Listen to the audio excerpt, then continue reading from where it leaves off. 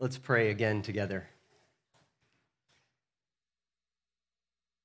Triune God, as we sing together these words, as we pray together these prayers, we do not desire that they be just a formula or an activity, but that our hearts are genuinely adoring you, admiring you, submitting to you, depending on you. And Lord, may the same be true as we study your word together. Help us to confess our sin, to be challenged, to take courage from who you are at work in us and on our behalf and through us. We pray these things with the confidence of people who can draw near to you through our Lord Jesus Christ. Amen. When you reflect on your life, can you think of pivotal moments or perhaps pivotal seasons in life? Today's a day that our culture celebrates Father's Day, and maybe some of you who are dads think of becoming a father for the first time as such a pivotal moment. My oldest sister is here, and I'm pretty sure that my parents' lives were never the same after she was born. I can say that because she's the female version of me. You can think of things like what recently took place in our drummer up here, Mike Bliss, and in his family's life, Mitchell and Hallie. Hallie's their daughter, Mitchell, who usually plays the guitar up here with us, one of our interns. They were married on Friday. Huge moment in their lives. Or as we talked about this morning, even though they're not here, Will and Ashley getting engaged. You think of times in your life, the time in your life when possibly the most pivotal moment in your entire life is when you confessed your sin and trusted in Jesus alone as your Savior. You think of pivotal seasons in your life, some of them like good, like the ones we're talking about, others of them extremely difficult. Seasons of suffering, moments of suffering, where we're depending on God to help us and to change us, to see us through and to make us the person that He desires for us to be. And we all look forward to that pivotal moment when we either pass through death and enter into the presence of our Lord, or Jesus comes back with the loud trumpet call of God to come claim His church. When we're studying the book of Acts together, Luke, the author, pieces together so many pivotal moments and pivotal people. And we've reached a place in Acts chapter 13. This is a critical turning point in the narrative that Luke is giving to us. The lead figure shifts from being the Apostle Peter to the Apostle Paul. The progress of the gospel shifts from being spread primarily because of persecution against the church to now having the church intentionally plan to reach both Jews and Gentiles in places where the gospel has not yet gone. The fulcrum of this pivotal moment in the Antioch is the Antioch church. The Antioch church functions in the narrative as a hinge moment here. We first started talking more about the Antioch church at Acts chapter 11, verses 19 to 26, when we looked at the birth of that church, which was itself unplanned. And we discussed that God is in the business of planting and growing faithful churches in order to spread the gospel of Jesus Christ, thereby advancing His kingdom. But up to this point, the spread of the gospel to new areas and new people in order to fulfill Christ's commission wasn't deliberate. Now all of that is about to change. It's here that the author Luke is eager to show the pivotal impact of the Antioch church's intentional initiative to obey Christ's global commission to the end of the earth, Acts 1:8.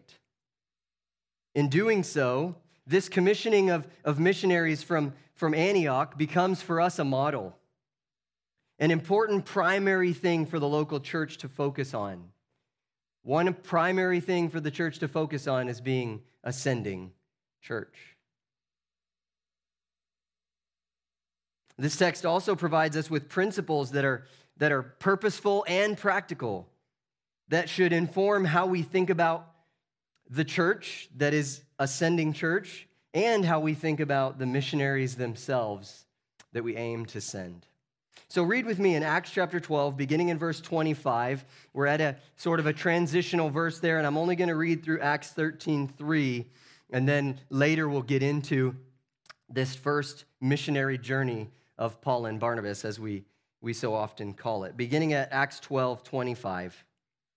And Barnabas and Saul returned from Jerusalem when they had completed their service, bringing with them John, whose other name was Mark. Pause there just for 1 second so I can let you know that due to a textual difficulty in verse 25, where the best manuscripts that we have likely have to Jerusalem instead of from Jerusalem, the better translation is probably in changing the word order in English to say something like this: and Barnabas and Saul returned, having completed their service to Jerusalem, bringing with them John, whose other name was Mark. Now continue with me at chapter 13, verse 1. Now there were in the church at Antioch prophets and teachers: Barnabas, Simeon, who was called Niger, Lucius of Cyrene, Manaen, a lifelong friend of Herod the Tetrarch, and Saul.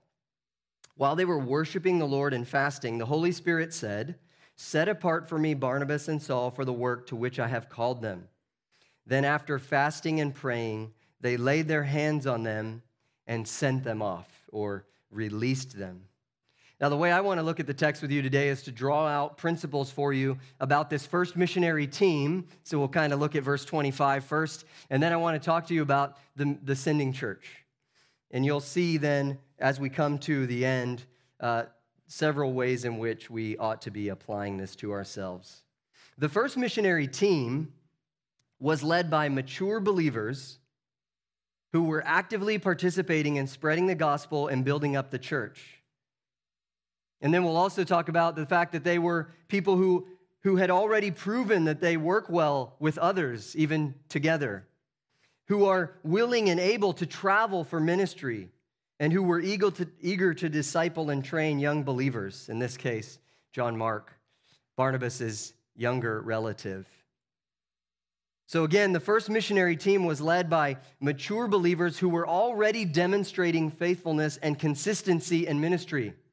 Barnabas and Saul were actively participating in spreading the gospel and building up the church. Barnabas is listed first, so we'll talk about him first. Barnabas had proven himself not only generous, we heard in the early part of Acts. Remember that he sold property to give it to the apostles for the use of the church in Jerusalem. He was not only generous, but he was a capable leader whom the leadership in Jerusalem trusted to be sent from them to confirm and consolidate this growing ministry that had sprung up in Antioch. Barnabas was a selfless servant who brought in Saul to help at the Antioch church, not concerned that this gifted teacher might outshine him. Saul, too, had proven his courage to preach the gospel and to teach. In fact, we often start talking about the first, second, third, maybe fourth missionary journeys of the Apostle Paul, and we forget that Paul was faithful from the moment he trusted Christ. He had proven that he had courage to preach the gospel and to teach, first at Damascus, right after his conversion, then in the region of Arabia, or Nabatea, after he had to escape from Damascus. Then Saul preached in Jerusalem. In fact, he was preaching so boldly that he had to escape there too, and the believers sent him to Tarsus. While he was in Tarsus for quite a number of years, he was preaching in the whole region of Syria and Cilicia, he says himself in Galatians chapter 1, verse 21. So if you're counting, there are at least 4 or 5 phases of Saul's ministry up to this point. Then back in Antioch, this would be the 5th, I believe, in particular when Barnabas brought him there. The point is, these were faithful and mature men who had been demonstrating spirit-filled boldness and faithfulness and consistency in ministry wherever the Lord had them.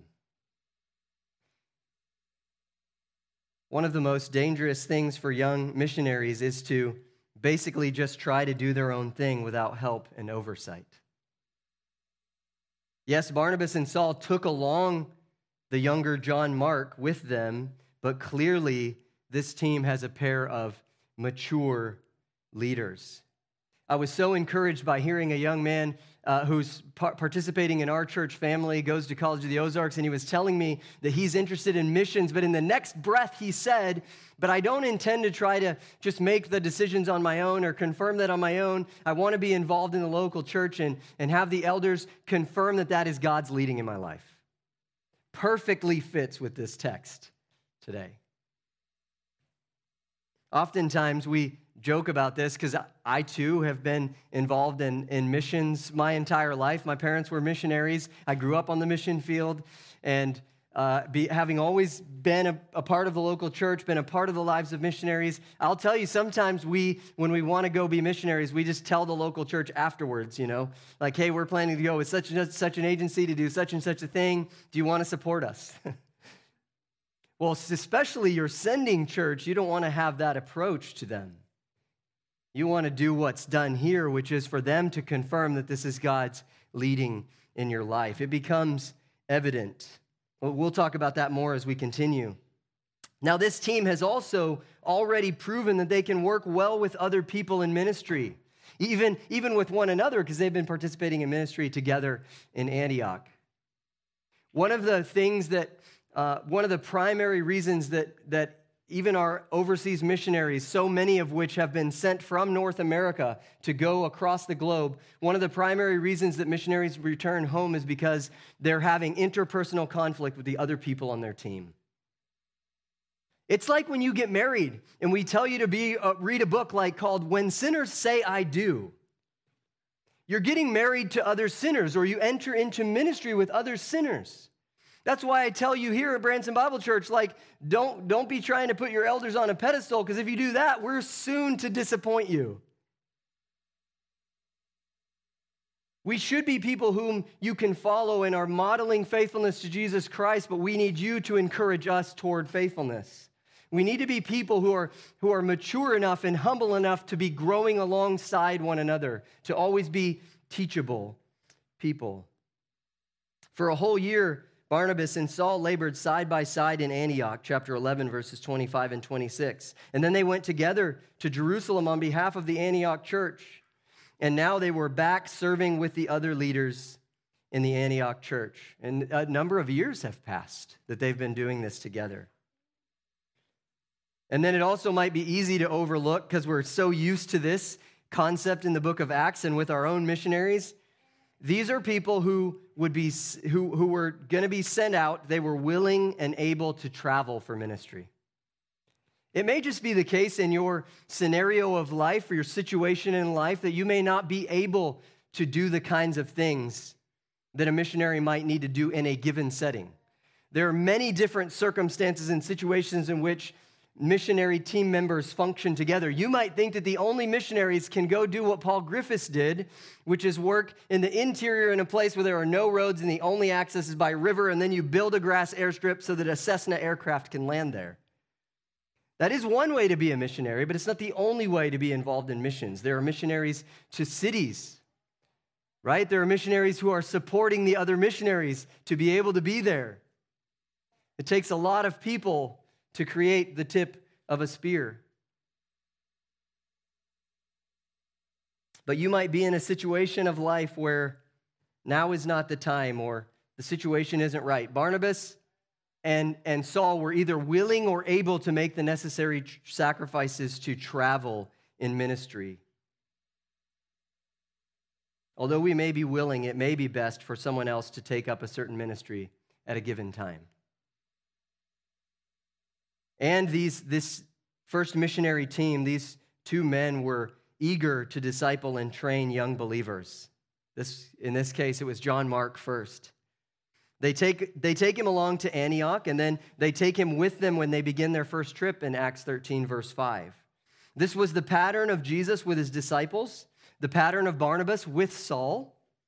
And the pattern of Saul, who soon is always being called Paul by his Gentile name, with Timothy and Titus and others. When you become an adult, or maybe even as you're nearing adulthood, you certainly begin to realize that the leaders ahead of you are not perfect. Your parents are not perfect. We joke with you teenagers that you seem to know better than us all of a sudden. But it's because you're starting to realize we're not perfect. And you're starting to try to think for yourself and learn from their leadership, but you also start to notice weaknesses. So even as you begin to get a little older into adulthood, you should be wise enough and mature enough and humble enough to see that there are almost certainly men and women in your midst in the local church whom you should look up to and learn from. Often when we think about this topic, we put the shoe on the foot of the mentor. You need to be discipling someone, and that's good. But in my own life, I have found this most effective to be a younger person who is teachable and seeking guidance. I pray that God continues to help me, even as I'm growing into middle age, that I remain teachable and looking for help and guidance and growth. It's also true that we need to have our eyes open, looking for those younger than us in the faith who are needing guidance and input. Consider in this context the importance of Barnabas' ministry in the life of the Apostle Paul. So all of this that we're talking about is reinforced even further when we begin to discuss the church that sent this team out. But again, just to review, this team consisted of mature, trustworthy believers who were already active in ministry, who had proven themselves capable and willing to work together, willing to travel for ministry, and who had a heart to train other believers to do what they are doing, which is discipleship.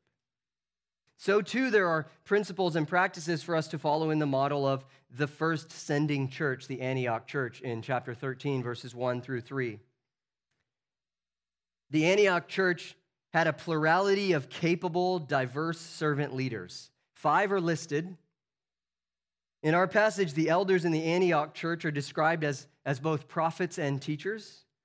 It's impossible to tell textually if there's any intended distinction between which ones are prophets, which ones are teachers, leading most Bible students to conclude that a hard and fast distinction isn't intended here, or perhaps that they all are in some ways considered both. Certainly when we talk about Peter, Barnabas, Paul, we know that they're spoken of as apostles, as prophets, as teachers, as evangelists even. Although the role of New Testament prophet would have been to proclaim and reinforce the truths being established by God in the new covenant in Christ, it appears that this gift of prophecy was more spontaneous in nature, sometimes including a specific warning or encouragement for the edification of the church. And then as teachers, they would have served in more systematic instruction, such as the way Barnabas and Saul are described as doing in this church at Acts chapter 11 and verse 26, where for a whole year they continued and taught a great many people, and where the believers were first called Christians. Of these 5 elders in the church at Antioch, Barnabas heads the list and Saul brings up the caboose, probably either because Barnabas had come with the authority of the commissioning from the Jerusalem church, or because he's the oldest and most respected member of the group. I think it's probably both. Saul is likely the youngest, or at least that's a possible explanation. I would argue that a list like this shows, in fact, that Barnabas was initially the older and more mature believer who had taken Saul under his wing to disciple him, which fits with the earlier context as well. Barnabas brought Saul to the apostles, to Peter, and it was Barnabas who brought Saul to Antioch. He saw his potential and he poured into his life. The 3 other men are given a brief additional context since they haven't been previously brought up in our narrative. They haven't been introduced to us yet. So Simeon in the Antioch church, his nickname was Niger, which is a Latin form of a Roman name, suggesting that he may have been dark-complected or black. So Simeon, who is called Niger. And since we know that the next man in the list, Lucius, was from Cyrene, which was in North Africa, it's likely that Niger was also from North Africa. It's also possible that both of these men had been a part of the synagogue of the Cyrenaeans in Jerusalem that we heard about earlier, who had to flee the persecution in Jerusalem. It's very intriguing to me to consider this possibility I even think it's likely that they were among those men that we heard about in chapter 11, verse 20, the men from Cyprus and Cyrene who first preached the Lord Jesus to Greeks in Antioch. They were probably among those, probably leaders of that group, and became trusted leaders of the church in Antioch. The fourth man in the list is Manaen, who is described as one who was raised in the same household as Herod Antipas. Herod Antipas became tetrarch over Galilee upon the death of Herod the Great. You may recall that Herod Antipas would be the one who reigned under Rome in the region during the ministry of Jesus, during the ministry of John the Baptist, who put John the Baptist to death. And then his nephew, the grandson of Herod the Great, Agrippa I, is the king we just talked about in Acts, who died for glorifying himself. Remember the previous passage we just looked at 3 weeks ago? Acts chapter 12, verses 20 to 23. He accepted worship and he was put to death. So this Manaen is described as being brought up with Herod Antipas, who would then have almost certainly held a highly influential position in status in society for much of his life, even if he were a servant to Herod. Remember that servants could have held any place in society. So even if he grew up in the household of Herod in the sense of like being a servant they would grow up in the same household and then would later be freed by them. If he grew up in that household, he would have been extremely influential in society. So we have such a diversity in this group, but this man, Manaen, would now not be respected because of who he knows, but because as a believer, he was an elder statesman in the faith. What this list shows, again, is both a remaining connection to Jewish scriptures. These men were likely raised in synagogues and trained in the scriptures, while also predominantly being Hellenistic Jews or even Greeks, and a diverse group in background and gifting and experience, diverse even in ages, I think. The plurality and diversity of this group would have been a strength, as we see in this passage. And the fact that there are a number of them so that they can release some of them to other ministry. These men led their church in verse 2 in right worship. That's the Greek word for priestly service. And they led their people in intentionally and fervently seeking God's leading, in this case through fasting. Fasting is, you know this, but I'll just remind you, sort of give you an overall scriptural context briefly of fasting. It involves abstaining from food and sometimes water for a time.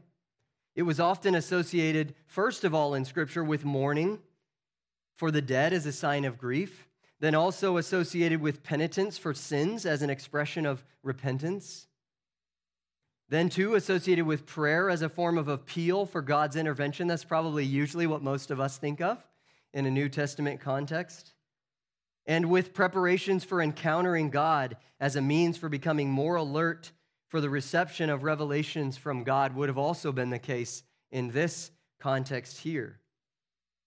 Also to remind you, according to Luke chapter 18, verse 12, pious Pharisees fasted twice a week, even though in the Old Testament there was only one feast where they were commanded to fast, but the Pharisees had really upped that number. They were fasting a lot. Jesus condemned them, though, for doing it for show. They made sure that everybody could tell they were fasting, lots of ashes and messing up their hair and wearing the appropriate clothing. John the Baptist fasted regularly. Of course, most of you wouldn't follow John's diet anyways. Jesus fasted for 40 days in the desert, but Jesus also didn't fast during the years of his ministry. Remember him saying that my disciples don't fast while the bridegroom is with them. But he did say that his people would fast after he's gone. So there is a principle for for us to practice fasting in order to focus our attention on prayer, to focus our attention on hearing from God, to remind ourselves, even as Jesus did when he fasted, to remind ourselves, man does not live on bread alone, but on every word that comes from the mouth of God. We want to hear from you, God. Some of you were fasting and praying when you began praying fervently for the adoption of the Farr's kids. So we have this practice to do at times, and not simply because before a surgery they tell us we're not allowed to eat.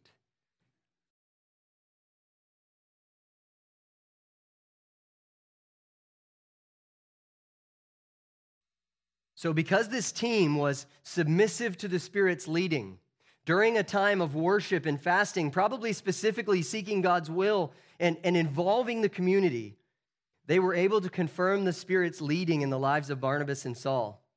The reason I say confirm the Spirit's leading in the lives of Barnabas and Saul, and they participated in commissioning them, but this isn't new news, right? We talked about all that Saul has been doing and all that Barnabas has been doing. We learned in Acts chapter 9 that at Saul's conversion, he was told specifically to go, while he was blind, go to Damascus, you're going to find out what it is that I have for you. Then through Ananias, he is told specifically in Acts chapter 9, verse 15, that he was going to carry the name of Jesus Christ before the Gentiles and kings and the children of Israel.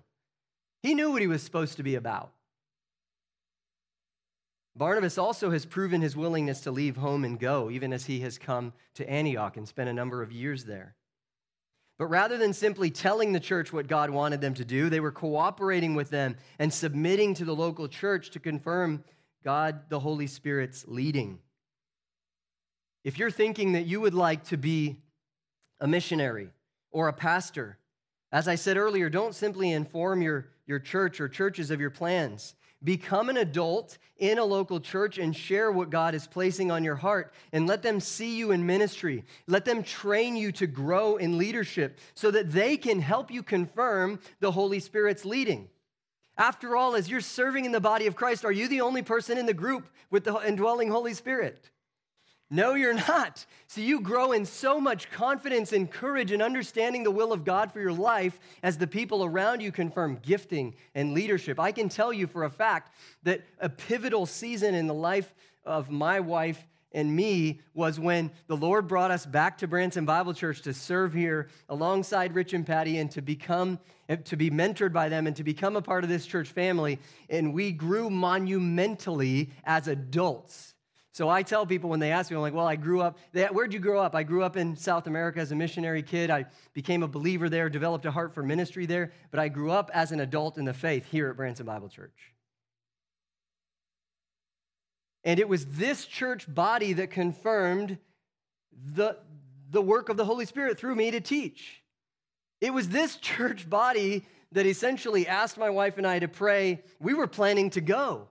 And when we started talking again about going again to be missionaries again, they asked us to pray, what about staying? So staying with you is our mission field. This is what God called us to do through the confirmation of the leaders at Branson Bible Church at that time. I just want you to know there is so much confidence and courage to know the leading of the Spirit of God, or we enter into a difficult season in my own life this past year, and I just keep saying, Father, we want to know your will. Help the leaders around me to tell me what I should be doing. And I just trust them.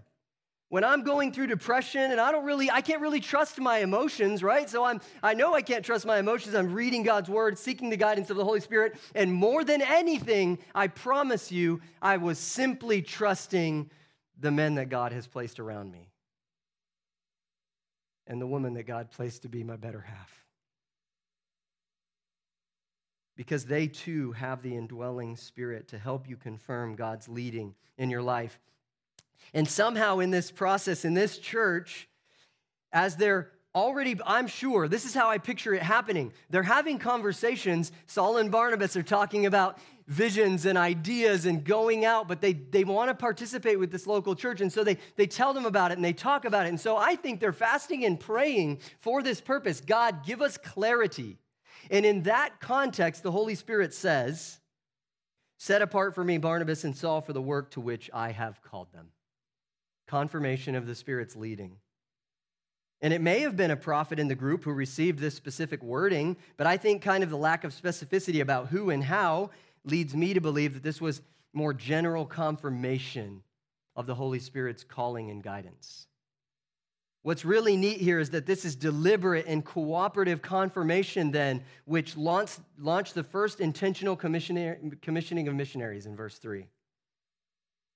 Barnabas and Saul were sent, or more literally, they were released, set free, let go from their leadership in Antioch to pursue outreach ministry to new regions, a ministry that would become characterized by geographical movement in the spread of the gospel, the word of God continuing. The Antioch church released some of their best to go out from them in missionary service. I'll be so excited every time somebody leaves from our church family to go do something else, but it kind of hurts, and that's exactly how it should be. You know, like parents, if your kids go to be missionaries, you're going to feel the pain of them leaving home and going to live somewhere else. The local church body, we're going to feel the pain of missing you. Travis and Anna moved to St. Louis, and we're like, ugh, right? It should be like that. Those guys literally rescued me. Speaking of pivotal moments, they rescued me when COVID happened, and we happened to have these two young people show up to help us get services online for you to participate in. I could have never figured it out on my own. People going out from us, just like you've probably heard people give you advice about how much should we give generously to the ministry that God is doing in other people and in our local church. How much should we give? Well, I've heard advice said you should give so that you feel the impact in your budget. Just so when we send people out from us, we should feel it. We don't want to lose them, but we know that God has prepared them to use them, and so we confirm God's calling in their lives. What's very interesting now is that there are numerous situations for missions in which my brother Mike and I will say it's a young man's game. There are difficult places to reach, and it's going to be hard. The stress is going to be wearing on you. You almost have to have a little bit of youthful, blissful ignorance about how hard this is. But what the local church does, or maybe even a seminary and a mission organization in cooperation, is they prepare you as best as they possibly can to be as mature as you possibly can be, even though you're going as a fairly young person. But they're saying, I would trust you to be an elder in our church. I would trust you to lead ministries out from our church family. That's exactly what we're doing.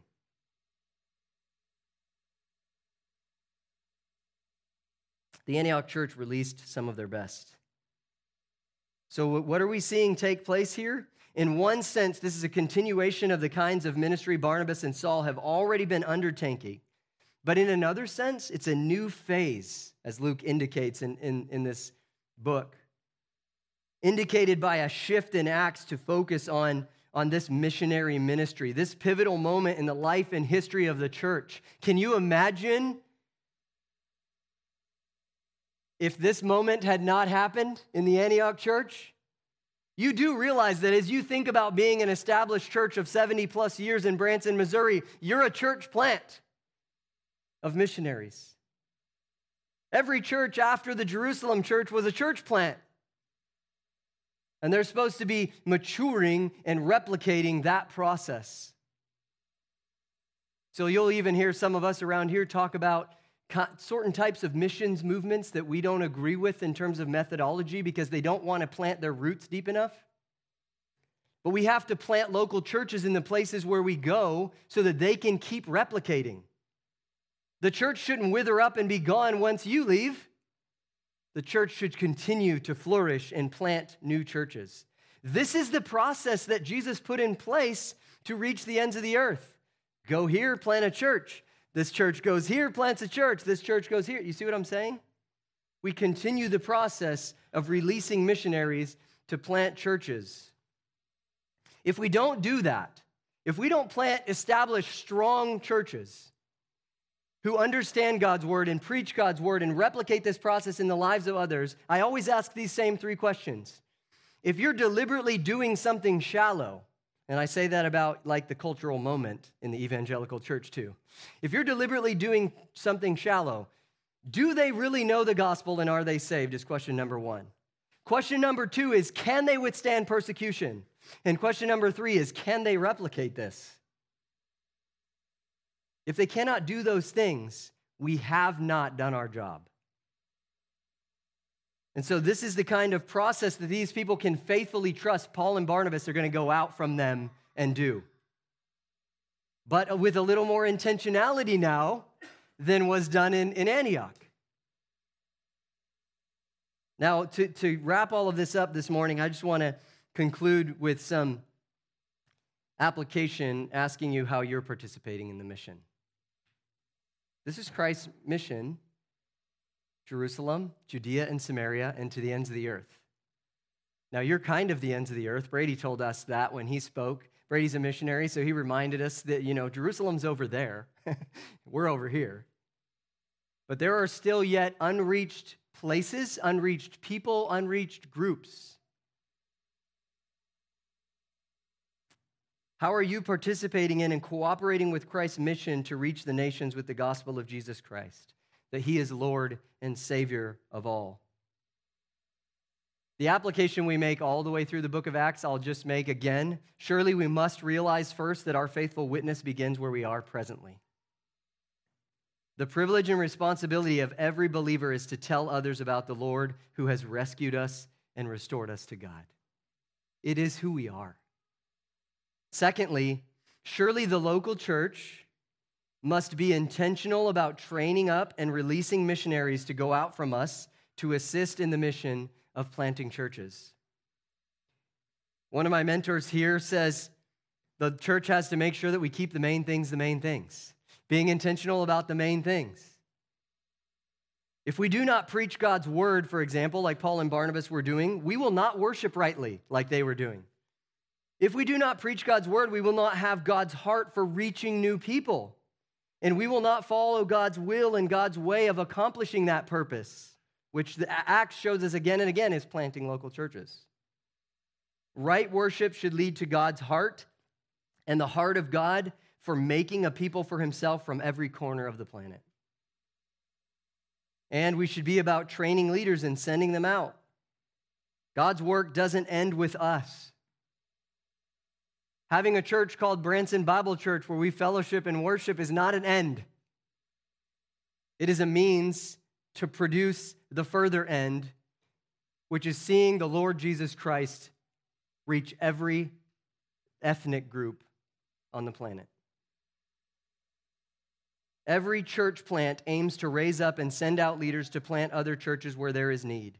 The goal of every local church should be to become a sending church.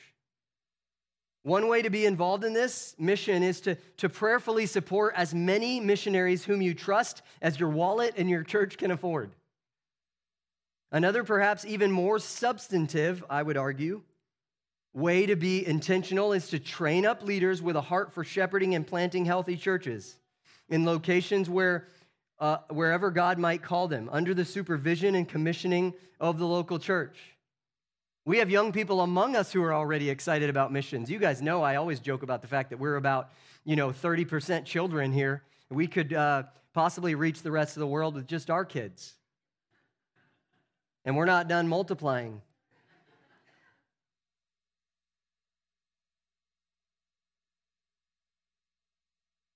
So here at Branson Bible, we have already been aiming, and we aim to become better at this, to put our effort and our money where our mouth is, to keep doing this and make greater effort and become even more intentional.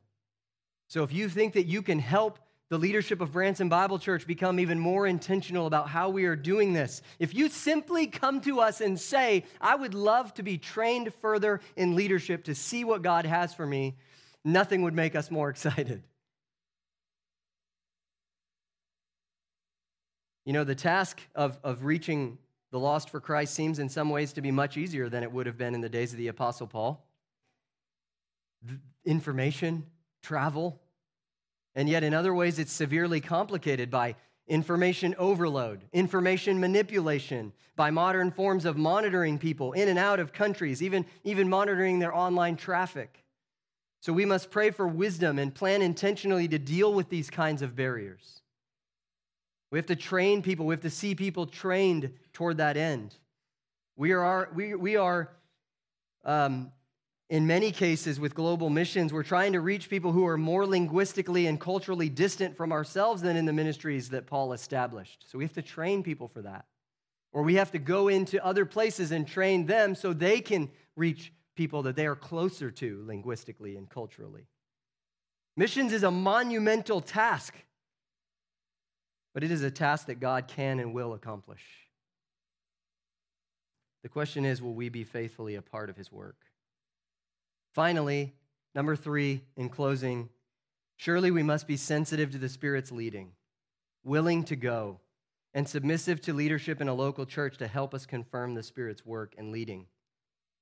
I'm going to tell you this morning that you should be seeking to become a man or woman qualified to be a servant leader in whatever capacity God calls you to in the local church on his mission. You know how we talk about the qualifications for an elder in Titus and in 1 Timothy? Those are character qualities that every growing believer should pursue. You should be praying for and speaking to people around you about the gospel of Jesus Christ, demonstrating faithfulness where you are. Secondly, you should have a heart submissive to God's leading, wherever, whenever, however, and with whomever he chooses. Are you willing to pray that with me? I've always been a person who's willing to pray that. John Piper was saying, as he was pastor of Bethlehem Baptist Church, he was saying, my wife and I, Noelle, are willing to pray every year, is this still where you want us to be, God?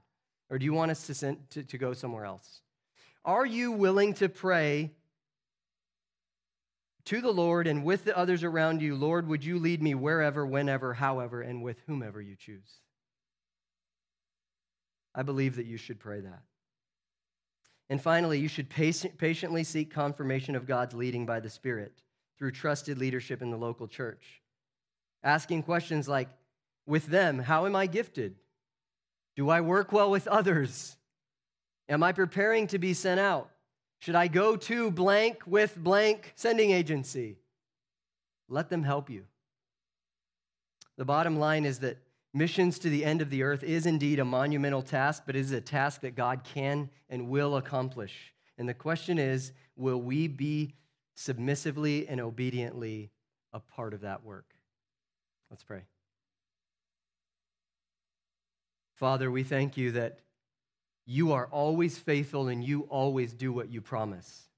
And so when you promise through our Lord Jesus Christ that you will give your people your Holy Spirit, and through your Holy Spirit we will be your witnesses, and that you will reach the ends of the earth, that is something we know that you will accomplish. And so as in all things, God, we know that, and we're struggling against the flesh, and we don't desire to walk in the flesh. We want to walk in the Spirit. So help us together as your body to do that, to be faithful to you. We know that you can do this without us, but we don't want you to.